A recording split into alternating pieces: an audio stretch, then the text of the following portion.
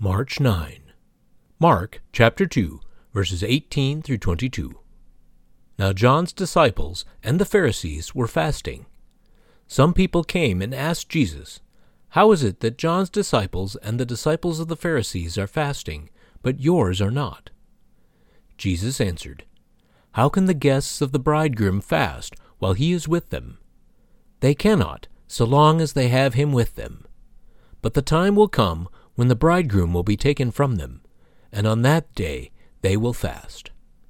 No one sews a patch of unshrunk cloth on an old garment. Otherwise the new piece will pull away from the old, making the tear worse. And no one pours new wine into old wineskins. Otherwise the wine will burst the skins, and both the wine and the wineskins will be ruined. No, they pour new wine into new wineskins." How has the new wine of Jesus burst some of your old wineskins?